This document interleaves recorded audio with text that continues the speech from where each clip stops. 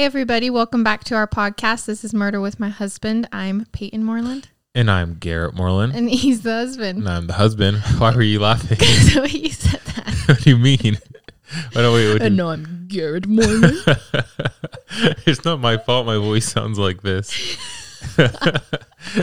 It's been such a crazy week for us, you guys. I was so happy when today came because I just feel like I was finally able to relax and do something I love, which is true crime in this podcast. I feel like this was heaven sent this week for me. No, it has been busy. We've both been working a lot this week, so it's been pretty crazy. Well, before we start, I just wanted to say a fun fact about Peyton and I. What's so funny? You go. Oh, man, this is going to be a rough one. So I just wanted to say a fun fact about Peyton and I. We're waiting. Oh. Peyton and I actually really, really like food. And I know a lot of people like food, but Peyton and I really like food. We really enjoy food. We bond over food. We've bonded over food since like our second date. Yeah, we are passionate about food. Food is like one of the best parts of our day every single day. Yeah, we just like eating. I don't know. We just like food. I don't know how to explain it. So for the future, HelloFresh, if you want to sponsor us or a Cheesecake Factory, or Garrett really wants a sponsorship from Cheez-Its. All I'm saying is if any of our listeners have any inside scoop on the Cheez-Its executives, I couldn't speak properly, then they should let me know because I could eat a box of Cheez-Its easily every single day. Yeah, and I just like fries and McDonald's. So if anyone knows the McDonald's CEO, then yeah, hit me up because I really just want free fries for life.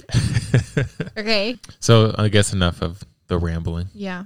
A reminder to share on your story or leave us a review, whatever it is. It's really, really helpful to us. If you do enjoy the podcast, the exposure that you give us really benefits us in a way that we can keep growing, and then we can hopefully do more of these, multiple a week for you guys or whatever. So yeah, really, please do that. It really helps us. And also, our case this week was sent in to us, suggested by someone, and I have a master list put down, but we've had so many suggestions and it's been awesome. I'm really excited to get to the cases that you guys really want to hear us tell. So go ahead. We got an email and a website. I think that's new. It is. Garrett built a little website for us. You know, he's so good with his hands. I don't know if that's how...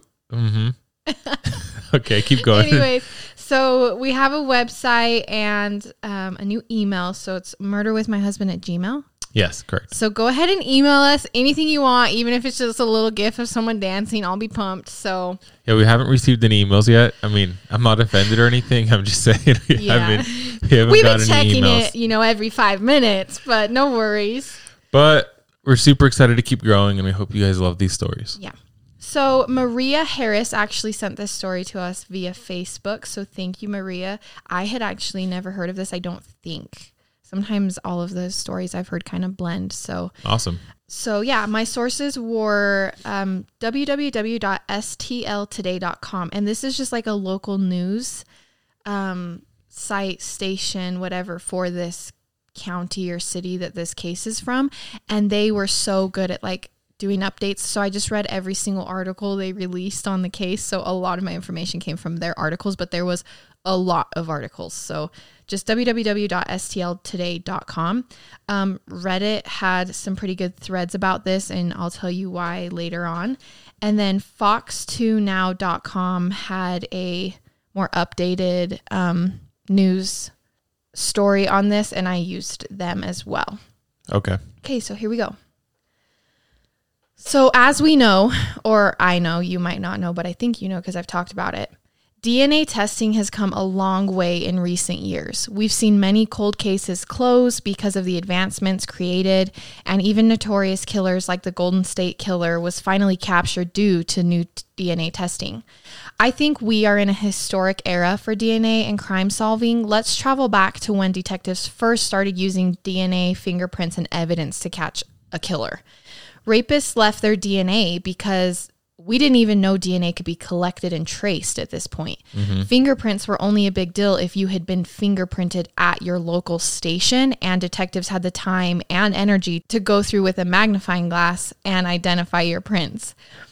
When a database was created and then eventually a national database created for prints, it was over for the sloppy killers. Those who didn't even think about being caught in that way, like, were instantly in trouble when all of this came out. And this is the same for DNA testing. I'm so grateful that before all of these advancements, CSI collected the evidence anyways, hoping that one day it would be useful. I mean, think about it. Like, how weird is it that they collected evidence that they couldn't even test yet?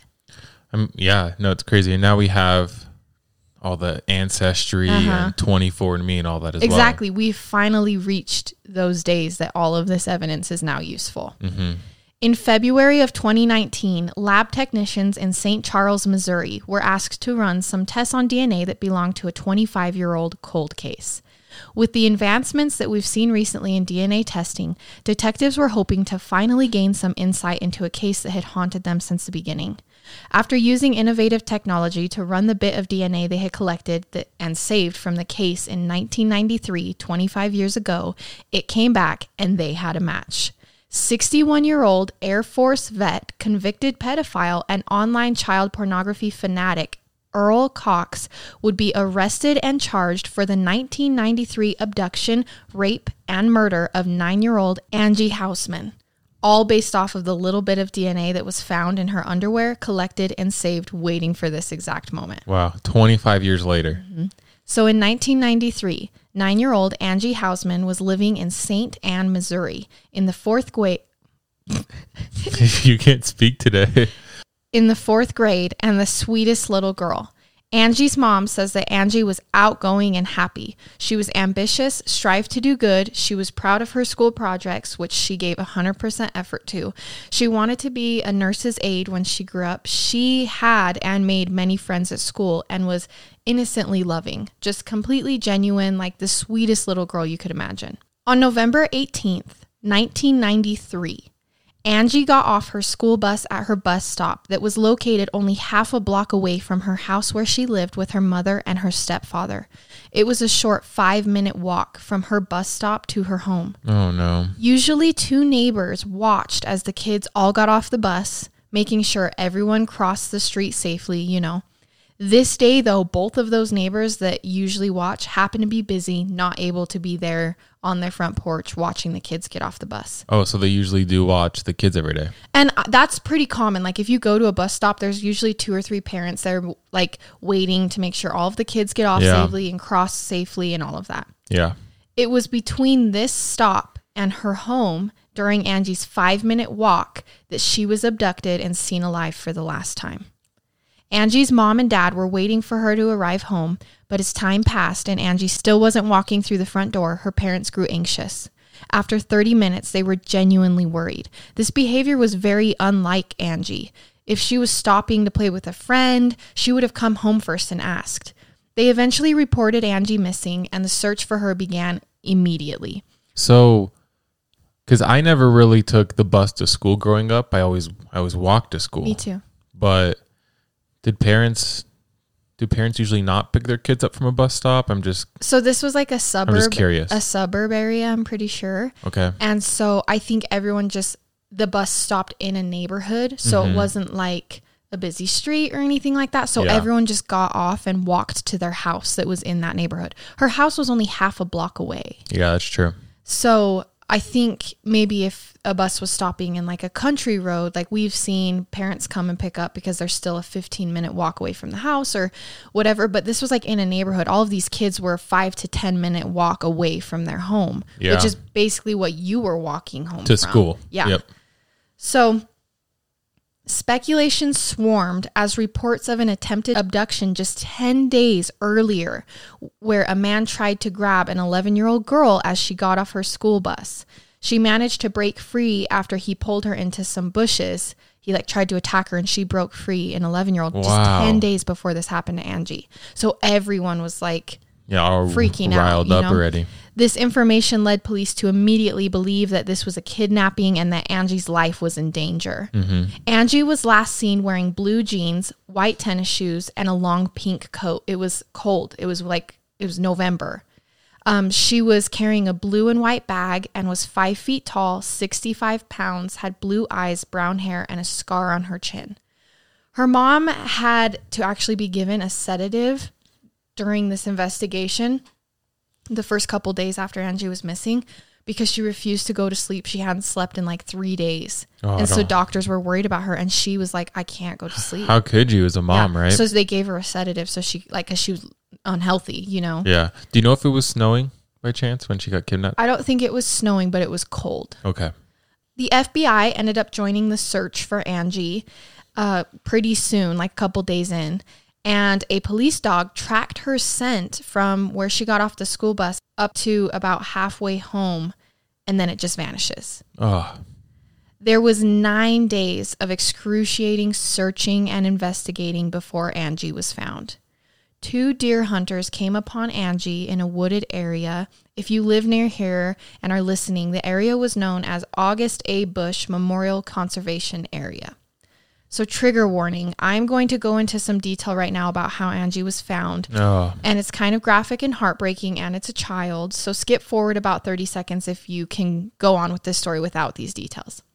Angie was discovered in the woods, and sources differ on whether she was tied or chained to the tree, but either way, she was bound to a tree in the woods. And outside in the middle of, oh, that's horrible. She was nude, and her hands were clasped behind her back with handcuffs. Her eyes and mouth had been covered in duct tape. And because it was severely low temperatures outside, there were actually icicles hanging off of her hair. Did you say her eyes were covered in duct tape? Yeah. Well, that's really interesting. Okay. And there were icicles hanging off of her hair and her cheeks because it was that cold. Yeah. Her little body was pretty frail. It had been 10 days since she had last eaten. Her backpack that she was carrying when abducted was nearby with all of her clothes folded very neatly into a pile, including her winter coat. So whoever did this undressed her completely. Yeah. And folded her clothes, which I thought would... that's horrible. I know. Little Angie had obviously not made it. There was no pulse upon discovery. During autopsy, examiners concluded that Angie was beaten, sexually assaulted, and tortured for days. They determined the cause of death was exposure, meaning that the freezing temperatures and starvation eventually overcame her. And that's how she passed away. Angie had a strong will to live. She stayed alive for many, many days. But the worst part of this case is that the examiners concluded that Angie had finally let go only hours before being discovered. Okay, so time out for a second. So where they found her, I'm not going to say could they have found her sooner, but was it just... If they had found her sooner. Yeah, but was it just really in the middle of nowhere? Was it... So it was just in the woods, and I mean, they were doing searches. Couldn't find how far away from her actual abduction site this site was. Okay. I don't know if it was... I mean, I don't think it was probably that close because I feel like they most likely would have found her. But it wasn't even the officers that found her. It was like 2 hunters. This seems so much different too, because you might have heard a story like this, but where they're tied up outside, that seems so different than most cases. Yeah, especially for a child, I feel like. Obviously I've seen stuff like this on TV. Yeah. But yeah, I've never really heard of a case of a child being just left for dead. That's basically what happened. He tied her up and then left her to starve and die. Yeah, which is really weird. It just seems so odd compared to other cases. I don't know. Like, why not just kill her? Yeah, it doesn't make sense. So this means, her being discovered very soon after she had died. This means that Angie fought through the violent acts that should have never happened to her. She was so strong. So while all this was happening to her, she never let go. Yeah. She was being beaten. She had cut wounds and stuff, and she held on for a very long time and fought for her life. Although the devastation of this discovery was debilitating to the whole city, police did find a fingerprint on the duct tape, but when ran, no match was made. Upon investigating, police discovered that Angie had told her school teacher that she was going to visit a relative very soon. She also stated that she had a friendship with an older man who made her call him uncle, and that was who she was going to visit. When talking to her parents were like, no, we were never going to visit an uncle. Oh, wow. Soon. So there was like some weird thing going on where she was making friends with, they kind of say that Angie was very, talkative. She wasn't scared of strangers. Outgoing, so she did friendly. Have adult friends. It's interesting when you start talking to teachers and you start doing some research. There's people find things out that the parents don't know, and it kind of just blows your mind a little bit. There was some hate on this teacher of like, she said she was friends with an older man that made her call him uncle, and you didn't say anything.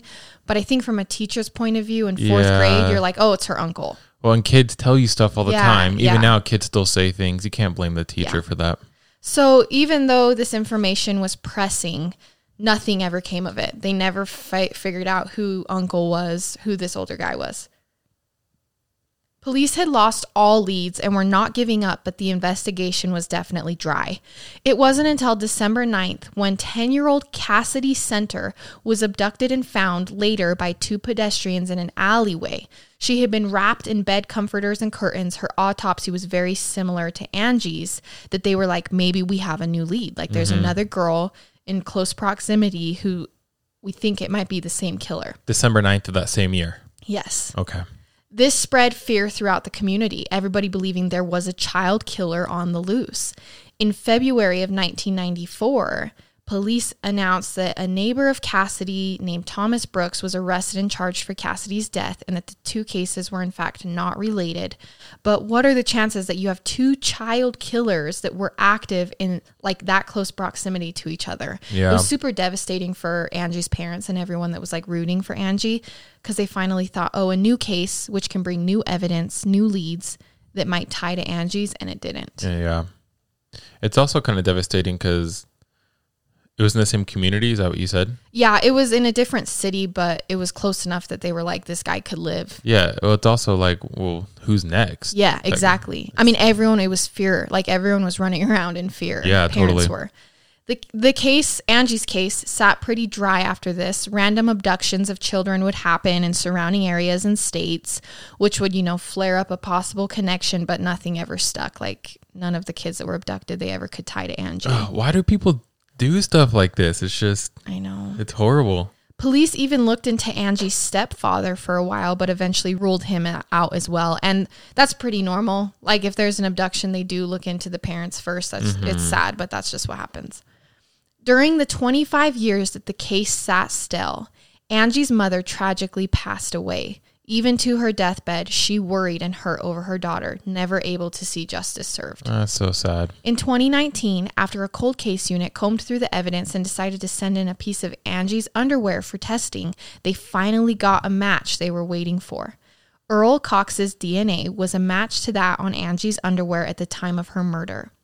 Earl grew up in the St. Louis area. He had joined the Air Force in 1975, but was dishonorably discharged in 1982 after molesting 4 young girls that he babysat while stationed in Germany. He was paroled after serving 3 years and returned home. He was actually questioned twice after by police on other molestation charges and was arrested for one of them, which broke his parole, and he returned to federal custody. It sucks that there really is so many people who've been charged with pedophilia or whatever it may be that's like that in the past, and they're still out and they're in this world and they're walking around. It's bad. Yeah. So he was released again in 1992. So this is his second time, his second offense for molestation of younger kids, of children. He was released again in 1992 and returned home to live with his mother, which was in St. Anne, half a mile from where Angie disappeared. It was only 11 months later that Angie was found tied up in the tree in the woods. Okay. Earl moved to Colorado eventually and attempted to meet in person a 14-year-old girl he was emailing as his sex slave, but was arrested when the girl ended up being an undercover federal agent. Oh, that's awesome. Go federal agent. So upon his arrest, police found 45,000 images of child porn on his computer. Holy crap. And discovered that he was an admin of an online child pornography ring. Oh. He was scheduled to be released for these crimes, those ones I just said, in 2011. Literally, why? Released again for the third time. I don't understand that. But due to the Adam Walsh Act, he was incarcerated beyond his sentence, which is known as civil commitment. The Adam Walsh Act, for those of you who don't know who Adam Walsh is, I'm sure you don't. He's another boy who was abducted, and it was a big case, and now they've created this act in his honor. This certifies people as sexually dangerous after being reviewed by a panel. So if someone comes up for parole or someone comes up to be released, and they get parole, or it's like, yes, you're being released. They then go in front of a panel of like, psychiatrists and all these people who interview them and then say, no, they're still a danger and we're going to keep them incarcerated. So it can it can go override. That's basically good. And the government signed it and everything, so it's fine.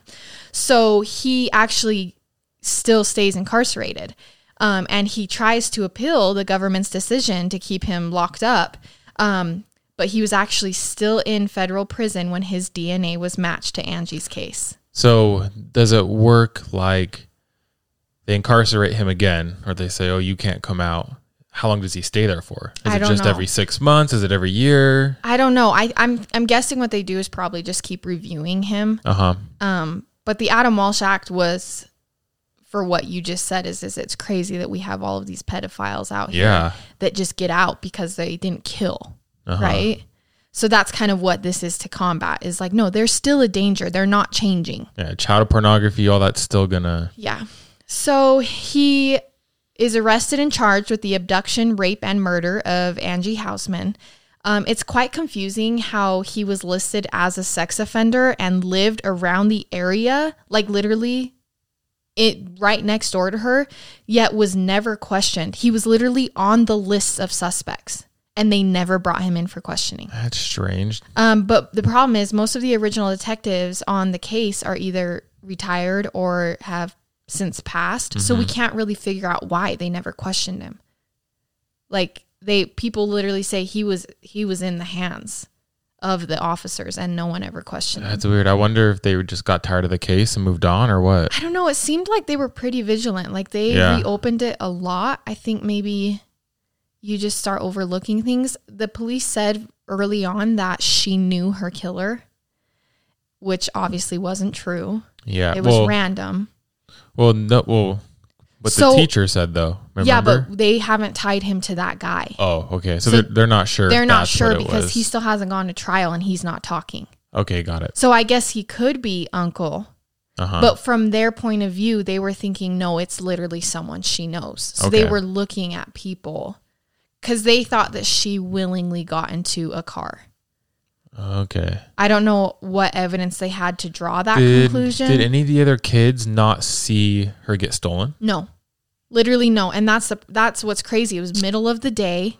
She was walking home. There should have been... There's a lot of kids. Yeah. And there's usually 2 or 3 parents watching to make sure that the kids are going in their direction safely. I assume it's also hard because if I can imagine myself as a little kid and I see another little kid get taken... I think my mind would just be like, oh, that was their parents. Well, and here's the thing is like, maybe that's also why police think that she knew him. Because if a car pulls up and you know him and you get in, you're not going to cause any distraction. You know what I'm saying? Totally. So Angie's case is not the only case that Earl Cox is currently under investigation for. There's another 4 counts for different cases that he's facing as well. Oh my gosh. So it wasn't just Angie. Yeah, it's a lot. Earl's trial for Angie's case has been set for April 2021, and that's the story of Angie Housman, the brave and resilient student. Oh, that's it. It just that's so all there we'll is know to it. more. So I don't know if we even see April 2021 or if we're still in lockdown and they can't get to the trial, but right now that's when it's set for. So are they going to charge him with the other crimes as well? The April 2021 trial is just for Angie. It's just for Angie. Okay. I'm sure that they'll charge those other ones. And how old is he now? Do you know? 61 or something. Okay. Yeah. He's gross. These ones the picture of him is scary looking. Oh, I can imagine. And I'm like, ooh. These ones are hard because little kids are just so Little kid ones are hard. They are. But I did this one because it just barely, like, it was an unsolved mystery. Yeah. Most of the sources I was reading from were this unsolved case of Angie.